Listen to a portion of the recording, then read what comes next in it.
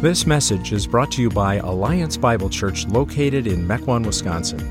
Our vision is to captivate generations with the satisfying gospel of Jesus Christ. For more information about Alliance Bible Church or other resources, please check out our website, myabc.church.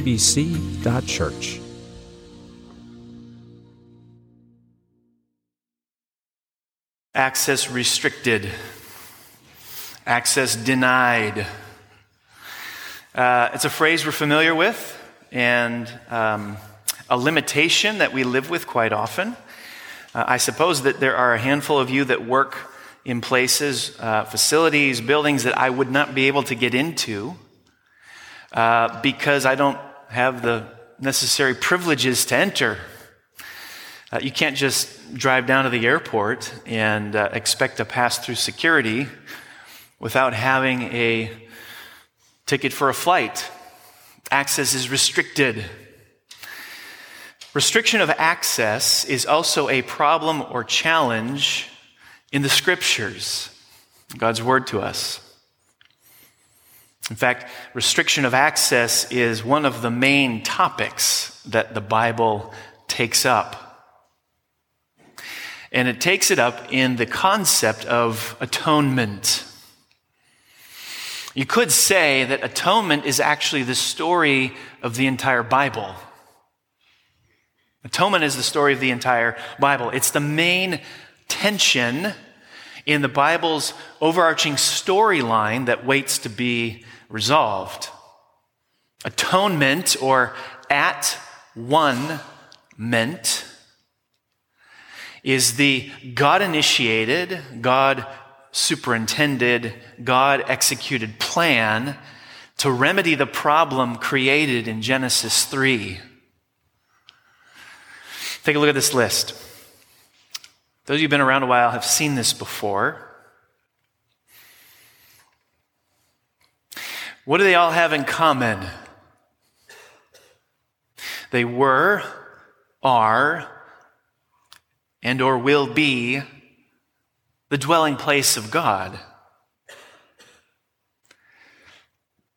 When Adam and Eve sinned in Genesis 3, a colossal problem was created. Adam and Eve were banished from Eden, which was the perfect dwelling place of God. Now, if we're reading the Bible as a single story, the burning question on every reader's mind at that point is, how do they get back in? How do they get back in? How can Adam and Eve re-enter the dwelling place of God? Paradise. Having access to life and flourishing and perfection. How do they get back in? That's the question the rest of the Bible wrestles with. How can human beings once again enter the life-giving, perfection-creating presence of God? Now, if you are a genuine believer in Christ, you have entered into Christ. In fact, if you're a genuine believer in Christ, Jesus has come to live inside you. So Christians have both entered the dwelling place of God already and also have become the dwelling place of God already. How? Atonement. That's our topic today as we continue our training in Theological Boot Camp. Now, by far, the book of the Bible that discusses atonement more than any other, it's not even close. It's not even close. By far, the book of the Bible that discusses this more than any other is the book of Leviticus. Leviticus. So that's what that book is there for.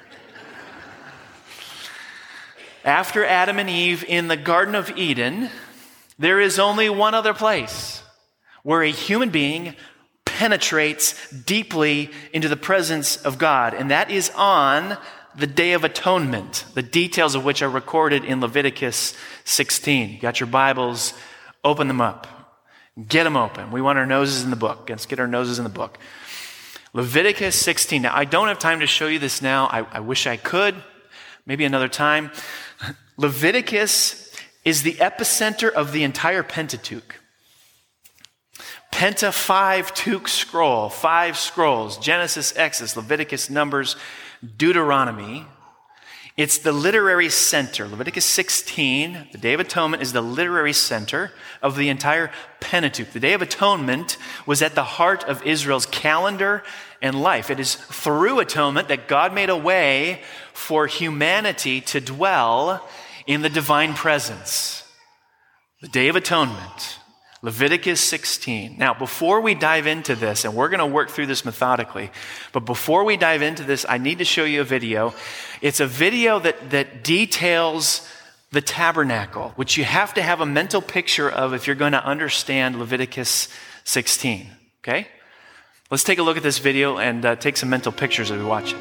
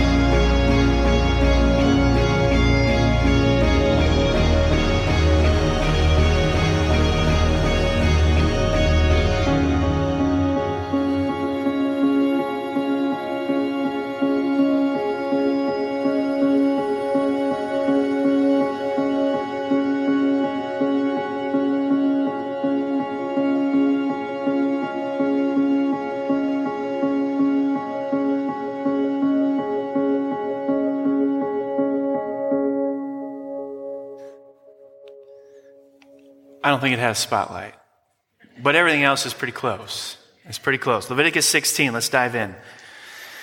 Verse 1, the Lord spoke to Moses after the death of the two sons of Aaron when they drew near before the Lord and died. Now, we looked at this story several weeks ago. Nadab and Abihu attempted to penetrate the presence of the Lord in the most holy place, contrary to the command of God, and God struck them down. That scene and these instructions in Leviticus 16 occur on the same day. Entering the presence of the Lord is not a matter of human willpower. It's not a matter of come any way you like. God is going to spell out details for how this is to be done. Now, as we go through this, remember the continuity of the dwelling place of God. Today, the dwelling place of God is Christ, the church. Jesus is the head. The church is the body. One does not enter the dwelling place of God any way one wishes.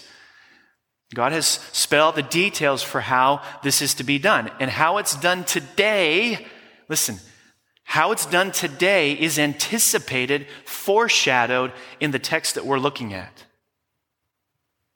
It has everything to do with how we enter the dwelling place of God today. Verse 2, and the Lord said to Moses, tell Aaron your brother not to come at any time into the holy place inside the veil, before the mercy seat that is on the ark, so that he may not die.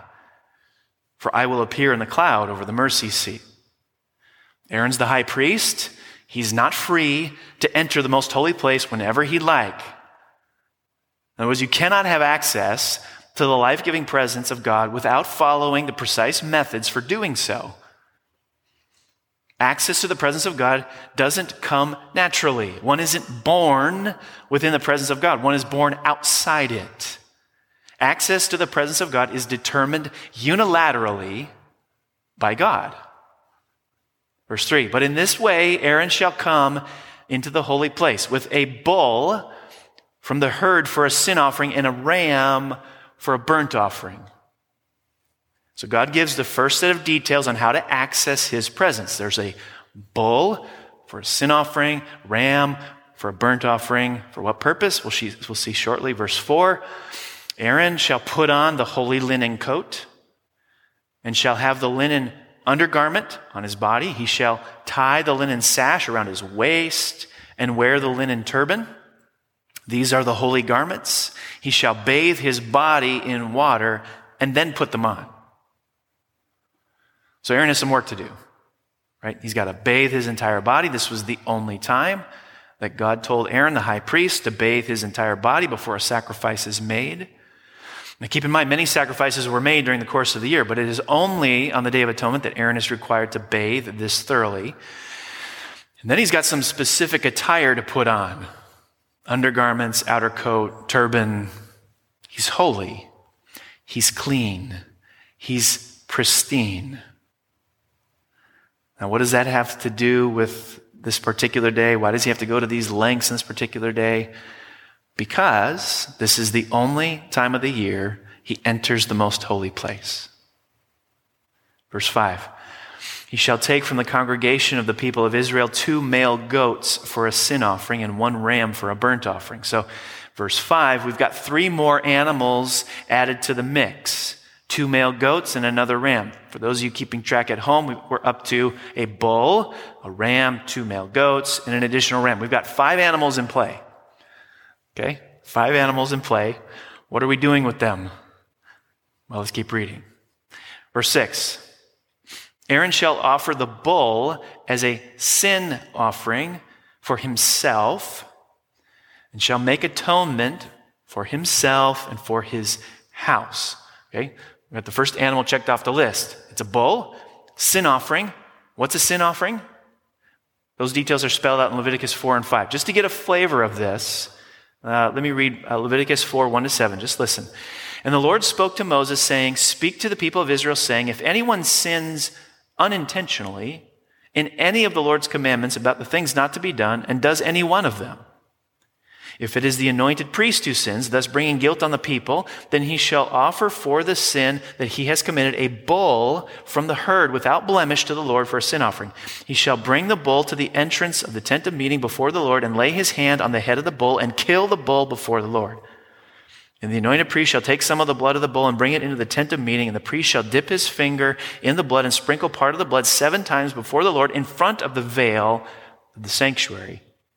And the priest shall put some of the blood on the horns of the altar of fragrant incense before the Lord that is in the tent of meeting, and all the rest of the blood of the bull he shall pour out at the base of the altar of burnt offering that is at the entrance of the tent of meeting. So Aaron was to offer this sin offering, this bull, for himself and his household, his family, and the sacrifice makes atonement. We'll get into the details of that in a little bit. For now, just notice the connection among three things: atonement, sacrifice, and sin. Atonement, sacrifice, sin. They're all related. Verse 7, then he shall take the 2 goats and set them before the Lord at the entrance of the tent of meeting, and Aaron shall cast lots over the 2 goats, one lot for the Lord and the other lot for Azazel. And Aaron shall present the goat on which the lot fell for the Lord and use it as a sin offering. But the goat on which the lot fell for Azazel shall be presented alive before the Lord to make atonement over it, that it may be sent away into the wilderness to Azazel. And we'll come to Azazel momentarily. These verses, though, allow us to check off the list what's happening with the 2 goats. Aaron casts lots to determine which one is sacrificed for the sin offering and which one becomes the scapegoat. Okay? Released into the wilderness. So we've got 3 animals accounted for. We've got the bull, sin offering for Aaron and his household. We've got one of the goats, sin offering for what we'll see, and then a scapegoat. Verse 11, Aaron shall present the bull as a sin offering for himself, shall make atonement for himself and for his house. He shall kill the bull as a sin offering for himself. Feels like deja vu all over again. Yes, it's a repeat of verse 6. Verse 12, he shall take a censer full of coals of fire from the altar before the Lord and 2 handfuls of sweet incense, beaten small, and he shall bring it inside the veil and put the incense on the fire in the censer before the Lord, that the cloud of the incense may cover the mercy seat that is over the testimony, so that he does not die. So Aaron, in addition to blood, takes a container of coals, 2 handfuls of incense, into the most holy place. And he does this in order to create a cloud to cover the mercy seat. The mercy seat is the cover over the Ark of the Covenant. So why is he doing this? So he doesn't die. What's interesting about this is that even though Aaron is entering the presence of God, God's presence is still veiled. This is why he's supposed to create a cloud. He's supposed to create this cloud of burning incense to kind of cover things, because the mercy seat is where, that sits on top of the Ark of the Covenant, is where God manifested his presence. The cloud is obscuring the presence of God so Aaron doesn't die. Verse 14, he shall take some of the blood of the bull and sprinkle it with his finger on the front of the mercy seat on the east side. Not the west, not the south, east side. And in front of the mercy seat, he shall sprinkle some of the blood with his finger 7 times. So we get some more details about the bull, which he sacrificed to make atonement for himself, for his household. He's to take the bull's blood with a single finger, sprinkle some of the blood on the front of the mercy seat on the east side. Why the east side? When God drove out Adam and Eve from the Garden of Eden, when he drove them out, they exited the east side. God placed on that east side cherubim to guard the way to the tree of life. The east side is the entrance to the dwelling place of God. The blood has to go there first. Verse 15, then he shall kill the goat of the sin offering that is for the people and bring its blood inside the veil and do with its blood as he did with the blood of the bull, sprinkling it over the mercy seat and in front of the mercy seat. Thus he shall make atonement for the holy place because of the uncleanness of the people of Israel, because of their transgressions, all their sins. So he shall do for the tent of meeting, which dwells with them in the midst of their uncleanness. So the process that Aaron goes through with the bull's blood to make atonement for himself and his household, he does again with one of the goats to make atonement for the holy place because of the uncleanness of the people and to deal with the people's sins. So we've now made atonement for Aaron and his household, the stuff, and the people of Israel. Okay? The bull, the goat. Verse 17, no one may be in the tent of meeting from the time he enters to make atonement in the holy place until he comes out and has made atonement for himself and for his house and for all the assembly of Israel. Aaron is on his own. It's a lonely job. It's a lonely job. An intimidating job. Verse 18, then he shall go out to the altar that is before the Lord and make atonement for it, and shall take some of the blood of the bull and some of the blood of the goat and put it on the horns of the altar all around. And he shall sprinkle some of the blood on it with his fingers 7 times and cleanse it and consecrate it from the uncleanness of the people of Israel. This is likely the altar of burnt offering, the altar of sacrifice in the outer courtyard, not the incense altar. And notice that's not just people who are being atoned for, or the sins of people that are being atoned for. It's the tabernacle itself, the furnishings. The sins of the people have tainted the tabernacle itself. Verse 20, and when he has made an end of atoning for the holy place and the tent of meeting and the altar, he shall present the live goat. All right, so we got the live goat now. And Aaron shall lay both his hands on the head of the live goat and confess over it all the iniquities of the people of Israel and all their transgressions, all their sins. And he shall put them on the head of the goat and send it away into the wilderness by the hand of a man who is in readiness. The goat shall bear all their iniquities on itself to a remote area, and he shall let the goat go free in the wilderness. Now we know what's going on with this goat. So we had two, right? Neither of them are so lucky in the end. One is a sacrifice, sin offering for the people of Israel, the tabernacle and the furnishings. The other is the scapegoat. Aaron lays his hands on the head of the goat, figuratively transferring the sins of Israel onto it, and then it's led out into the wilderness, taking away the sins of the people. Verse 23, then Aaron shall come into the tent of meeting and shall take off the linen garments that he put on when he went into the holy place. He shall leave them there. And he shall bathe his body in water in a holy place and put on his garments and come out and offer his burnt offering and the burnt offering of the people and make atonement for himself and for the people. Animals 4 and 5 can now be checked off the list. The 2 rams are burnt offerings in the outer courtyard at the altar of sacrifice, okay, making more atonement. Lots of sacrifice, lots of blood, lots of atonement. Verse 25, and the fat of the sin offering he shall burn on the altar, and he who lets the goat go to Azazel shall wash his clothes and bathe his body in water, and afterward he may come into the camp. And the bull for the sin offering and the goat for the sin offering, whose blood was brought in to make atonement in the holy place, shall be carried outside the camp.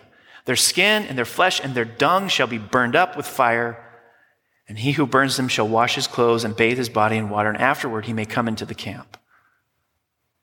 There's some debate about the precise meaning of Azazel. It's a compound word combining goat and going away. Some thought it was a specific place. Some thought it was just a place wherever they happened to be. Because remember the tabernacle, they were a nomadic tribe. They were moving around. The tabernacle was moving around. The goat is sent away, taking the sin of God's people away.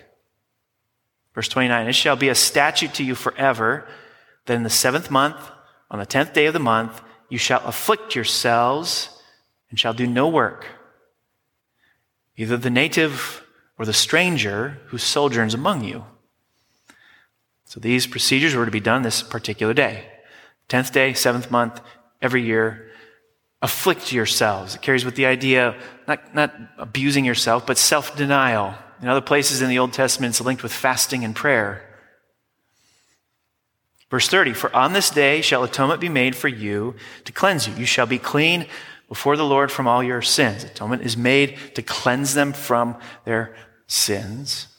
Verse 31, it is a Sabbath of solemn rest to you. And you shall afflict yourselves. It is a statute forever. Now rest in the Bible is not a nap. It's deeper than that. It was the goal of creation. When everything was as it should be. God's pronouncement during creation that everything was exceedingly good is saying that everything was in a state of rest. Everything was as it should be. The Day of Atonement was a Sabbath day of rest. Atonement brought rest. It brought existential settledness, where the people could step back and say, yes, now things are the way they should be. Why? Because the favor of God once again rested on them. Now, the chapter concludes with a summary in verses 32 to 34. 32 to 34 basically sums up the entire chapter. And the priest who was anointed and consecrated as priest in his father's place shall make atonement wearing the holy linen garments. He shall make atonement for the holy sanctuary. He shall make atonement for the tent of meeting and for the altar. He shall make atonement for the priests and for all the people of the assembly. And this shall be a statute forever for you, that atonement may be made for the people of Israel once in the year because of all their sins. And Aaron did as the Lord commanded Moses. 13 times in this chapter alone, atonement is mentioned. Keep in mind, this is the only day of the year where a human being could enter the most holy place where God manifested his presence on earth. Now, the reason I believe that Leviticus 16 is the center of the entire Pentateuch is that it is resolving the problem created in Genesis 3. Adam and Eve and all humanity banished from the life-giving presence of God. Keep in mind, when you hear the presence of God, you've got to think life. Anything outside the presence of God dies.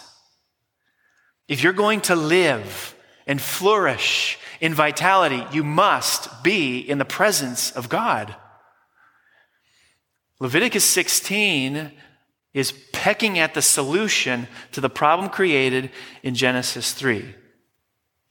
So if in the Bible storyline the problem is regaining access to God's presence, somehow atonement is an absolute necessity if that's going to be realized. But here's the question: how does this work out in light of Christ? How does it work out in light of Christ? I'm not Aaron. We're not Israel. We're not running bulls and goats through with the sword. How does this work out in light of Christ? We're going to look at three things. We're looking at access to God. Access to God. And we're going to look at what inhibits access, the means of access, and the outcome of access. What inhibits access, the means of access, and the outcome of access. First, what inhibits access? Nobody is born a Christian. If someone was to ask you how long you've been a Christian, you tell them you've been a Christian for as long as you've been alive, you're not understanding the story of atonement. You're not understanding the story of the Bible. We are born into this world banished from the presence of God. We are born banished. The Apostle Paul says that we are by nature children of wrath. We are not born children of God. The understatement of the year has to be access to God's presence is restricted. That's the understatement of the year. Access to God's presence is restricted. When I think about all Aaron had to do on this particular day, in order to be able to enter the most holy place without dying, it's exhausting. Can you imagine having that checklist? Let's see. Bull without blemish. Did we look that one over? That's right. There's nobody here but me.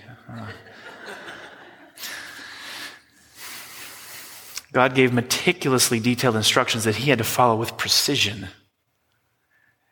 in order to access the presence of God and live to tell about it.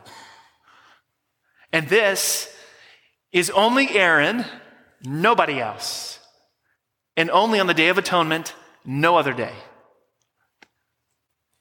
Access to God's presence, and by extension, access to eternal life, is restricted.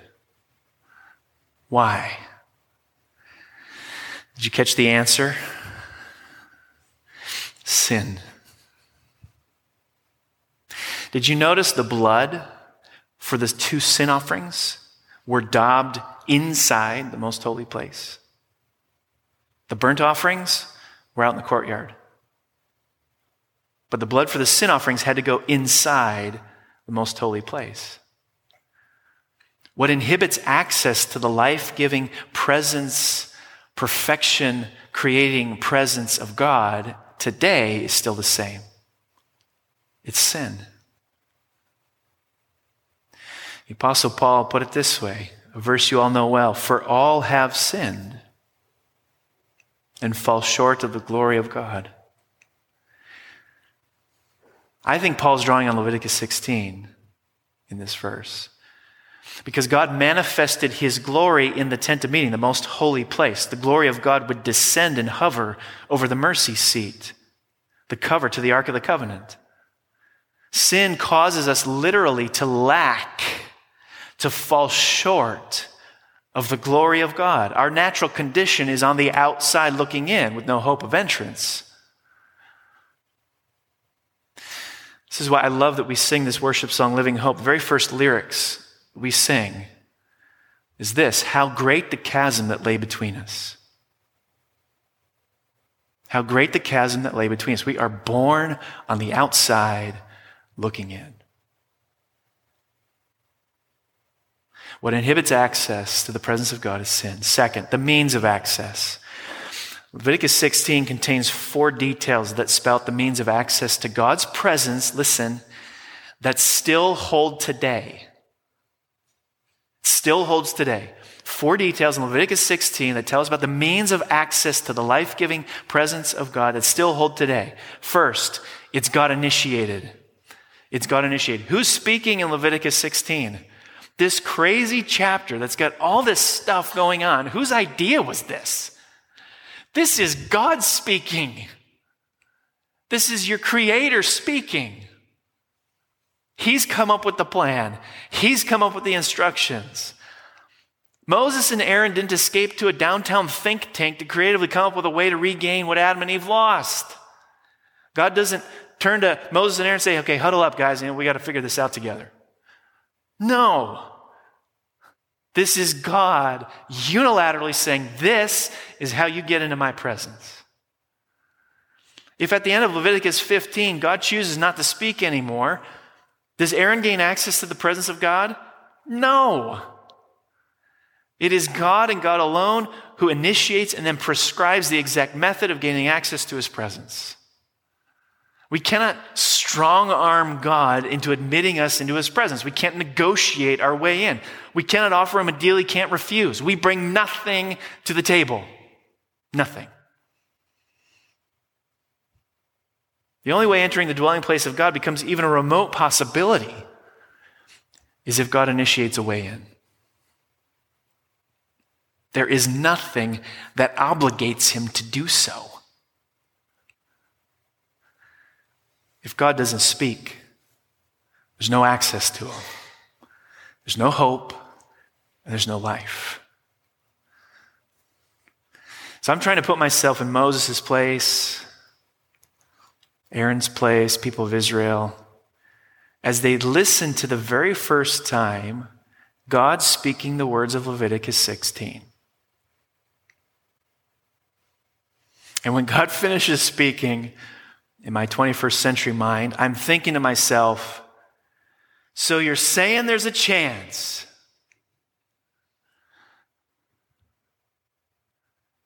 You're saying there's a way. God, thank you for speaking Leviticus 16. Thank you for these words. If you had remained silent, where would we be? Your personal access to the presence of God, the dwelling place of God, heaven, eternal life, the new heavens and the new earth, is God initiated. It's not your idea. It's not your plan. It's not your skill. It's not your willpower. It's not your intelligence. The blessing of entering the presence of God is God initiated. That's enough to get me to drop to my knees. Means of access is God initiated. Second, through a substitutionary sacrifice. Did you notice before Aaron could enter the most holy place, he had to sacrifice the bull and goat first? The sacrifice happens first, then entrance into the dwelling place of God. If Aaron had entered the dwelling place of God without first offering the bull and goat as a sacrifice, what did God say would happen to him? He would die, just like his sons.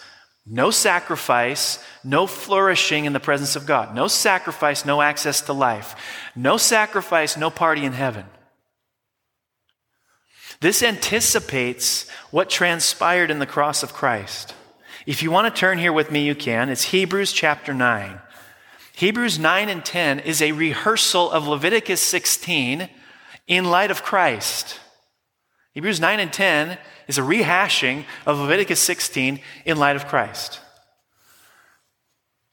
Hebrews 9, verse 1. Now even the first covenant had regulations for worship and an earthly place of holiness. For a tent was prepared. The first section, in which were the lampstand and the table and the bread of the presence, it is called the holy place. Behind the second curtain was a second section called the most holy place, having the golden altar of incense and the ark of the covenant covered on all sides with gold, in which was a golden urn holding the manna and Aaron's staff that budded and the tablets of the covenant. Above it were the cherubim of glory overshadowing the mercy seat. Of these things we cannot not speak in detail. These preparations, having thus been made, the priests go regularly into the first section, performing their ritual duties, but into the second only the high priest goes, and he, but once a year, and not without taking blood, which he offers for himself and for the unintentional sins of the people. By this, the Holy Spirit indicates that the way into the holy places is not yet opened as long as the first section is still standing, which is symbolic for the present age. According to this arrangement, gifts and sacrifices are offered that cannot perfect the conscience of the worshiper, but deal only with food and drink and various washings, regulations for the body imposed until the time of Reformation. So in these verses, he's just saying, here's how they did it in the past, Christians.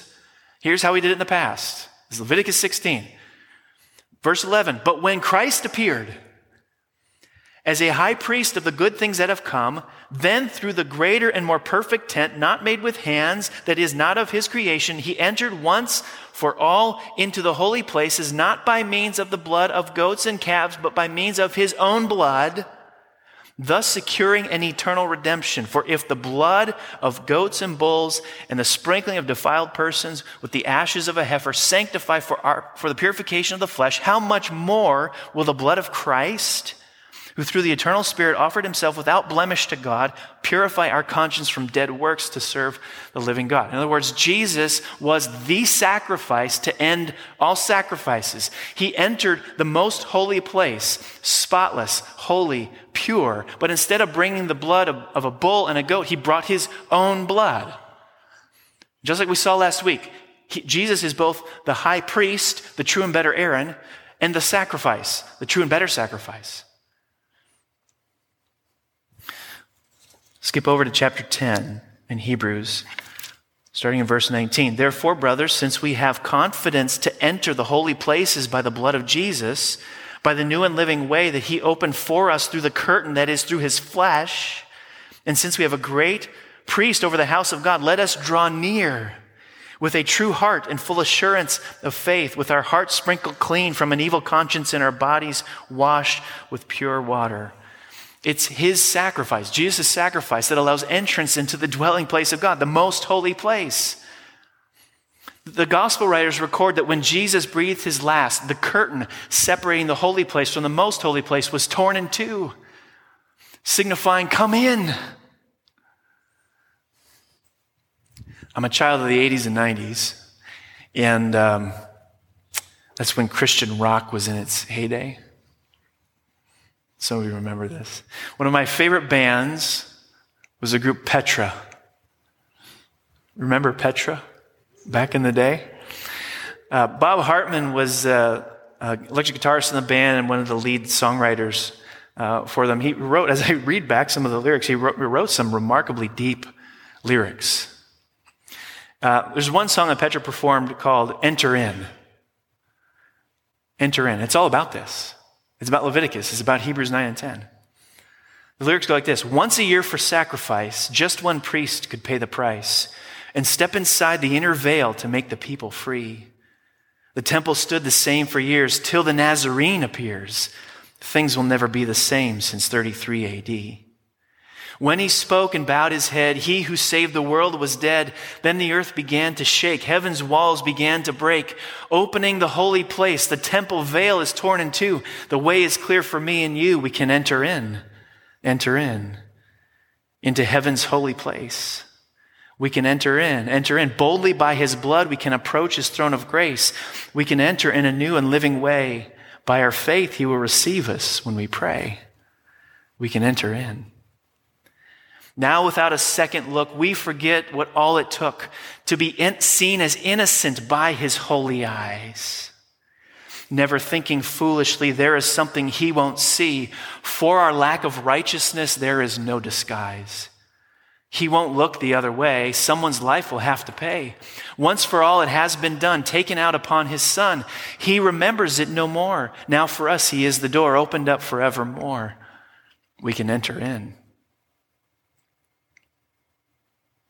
We gain access to the presence of God through his initiative. We gain access through a substitutionary sacrifice. We gain access through a substitutionary sacrifice involving blood, thirdly. God initiated substitutionary sacrifice involving blood. You saw the leading role blood plays in this.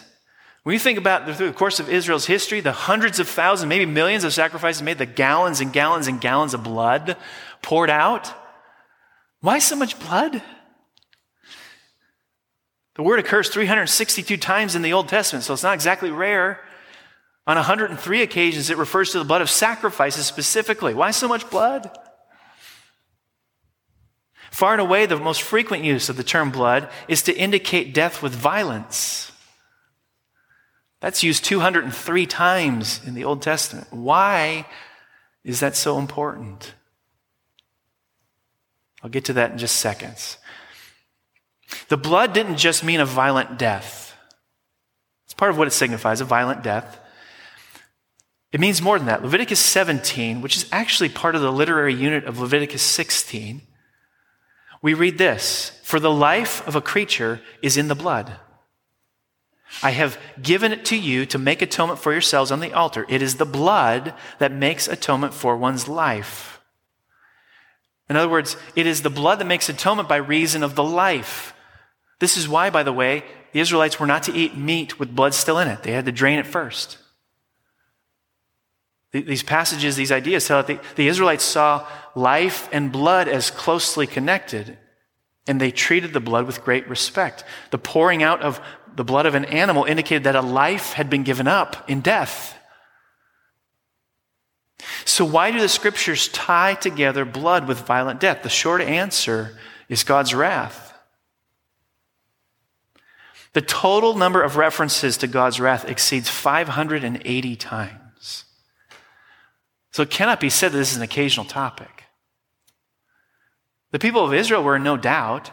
They knew the one thing that would arouse God's anger is sin. They knew that God was always angry with sin. The reason there are so many references to divine wrath in the scriptures is that Israel had first-hand experience of that topic. God was angry with sin generally, with specific sins. The shedding of blood, adultery, afflicting the widow or the orphan, violence, covetousness, falsehood. Most of all, God's wrath is aroused by idolatry, and that comes out frequently. Let me give you just one example. Ezekiel chapter 7, God is speaking. He says, "I'm about to pour out my wrath on you and spend my anger against you. I will judge you according to your conduct and repay you for all your detestable practices. I will not look on you with pity or spare you. I will repay you in accordance with your conduct and the detestable practices among you. Then you will know that it is I, the Lord, who strikes the blow."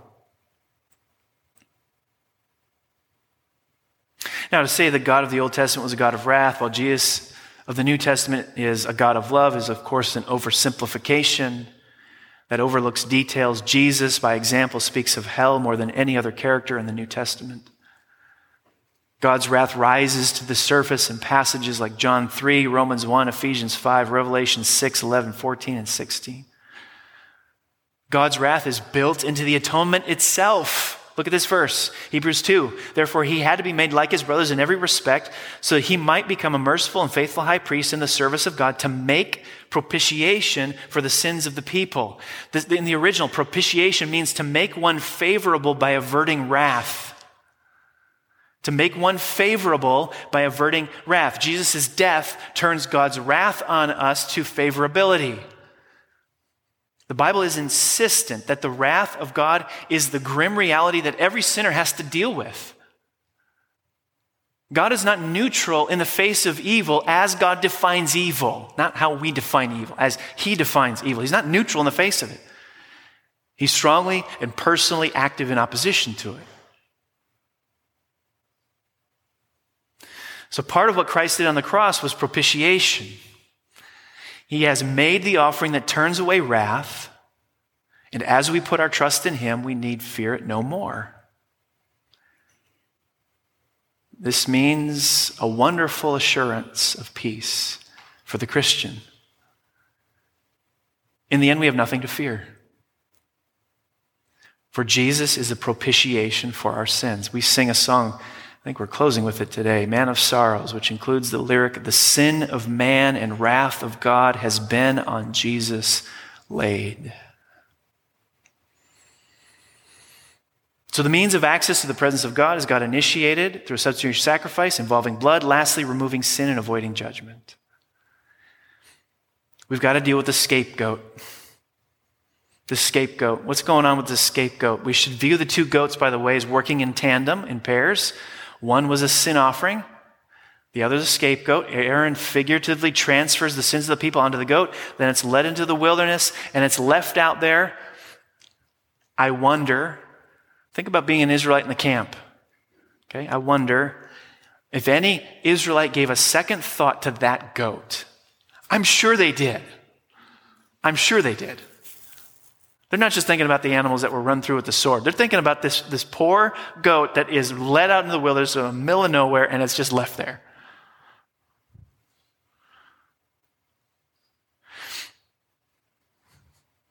Israel at this time is far removed from civilization. There's nothing out there. And my sins have been transferred to that goat. What's that showing me? Psalm 103. For as high as the heavens are above the earth, so great is his steadfast love towards those who fear him. As far as the east is from the west, so far does he remove our transgressions from us. My sins have been removed. Not just put next to me, but they're way out there. There's something else, though, that the scapegoat visualizes. The scapegoat, because the scapegoat's got all the sins of the people on him, is no longer worthy to be included in the community of God's now forgiven people. It symbolizes expulsion. And if the tabernacle in general is the dwelling place of God, it shows judgment in the ultimate sense of the term. If God's wrath is not averted, if we are not made favorable to him through substitutionary sacrifice, wherein our sins are justly addressed, we are expelled from the dwelling place of God, the community of God's people.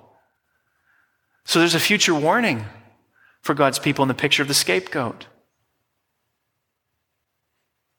The means of access to God is God initiated through a substitutionary sacrifice involving blood, removing sin, avoiding judgment. Last, the outcome of access. The Day of Atonement was to be a Sabbath of solemn rest. Verse 31.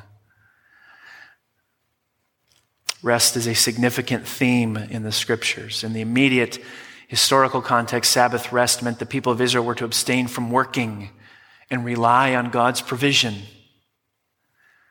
That's what it meant to observe the Sabbath. So think with me. How much is the common Israelite doing on the Day of Atonement? How much is the common Israelite doing on the Day of Atonement? Nothing. We're not doing anything. Aaron's doing all the work. Okay, if we are all there, picture us all there, none of us are Aaron, what are we doing?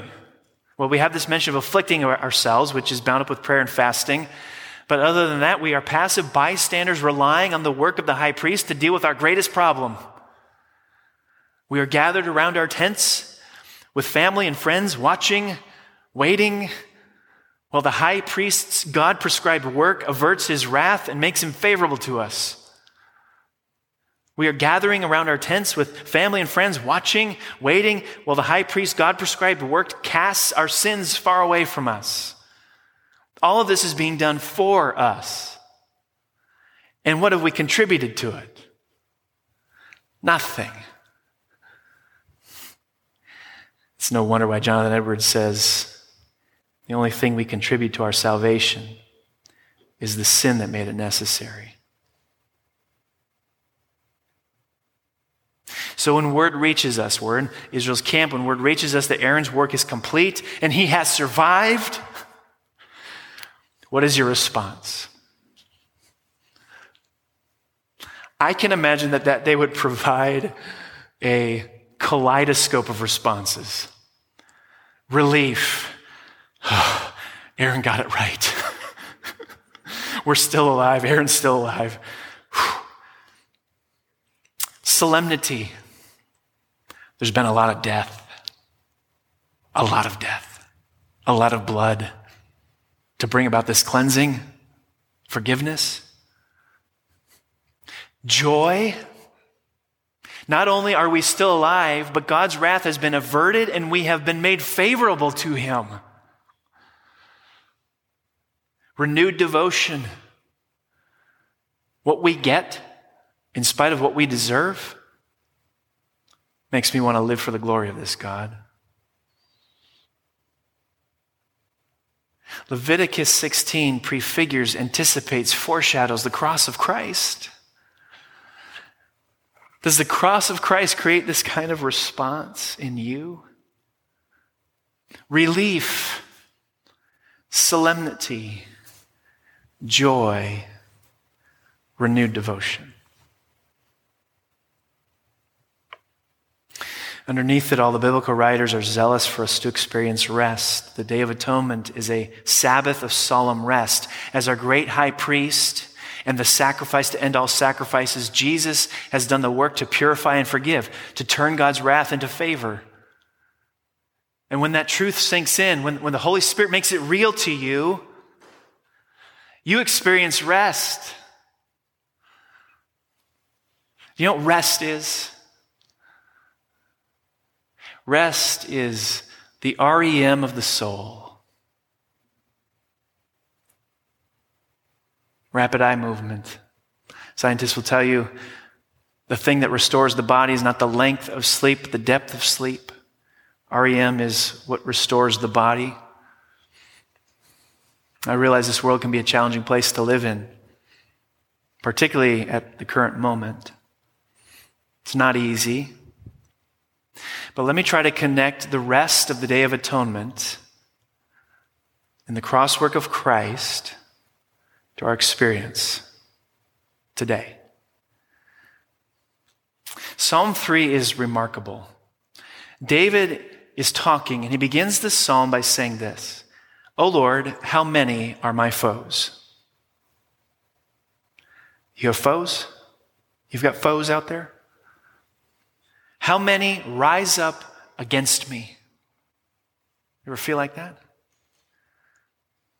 But you, O Lord, are a shield for me, my glory, and the lifter of my head.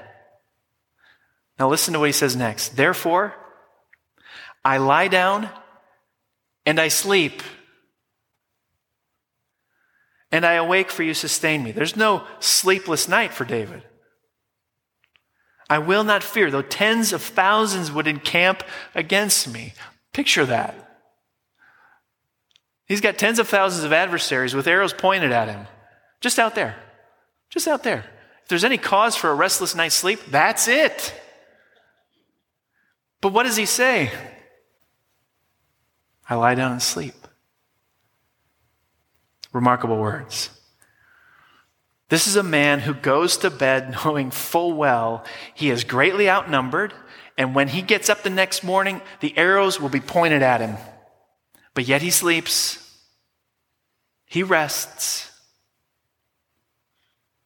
A lot of us have trouble sleeping because of the thousands of foes out there. But David sleeps. Question. When your foes outnumber you, when the arrows are pointed at you, do you know how to lie down and sleep? Can you sleep? This is the true test of the validity of your faith.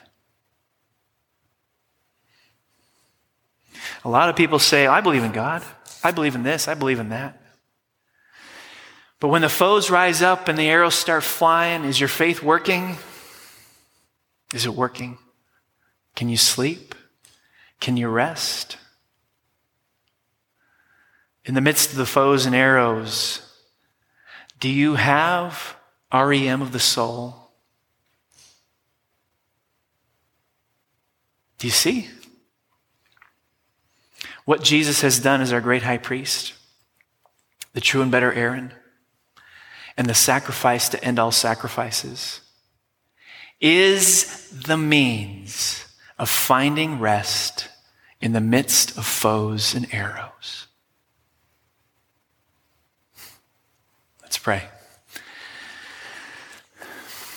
Gracious God, we were powerless, helpless, hopeless to cross the chasm that separated us from you and your paradise. In your love, you initiated a way for our sins to be justly paid. Jesus, our substitute, condemned in our place, has died. It's his blood that purifies. It's his blood that bears in our place your wrath so that we may experience your favor. Though our foes may be many and the arrows too numerous to count, I pray we would rest in the finished work of Christ and relish the REM of the soul that he has provided.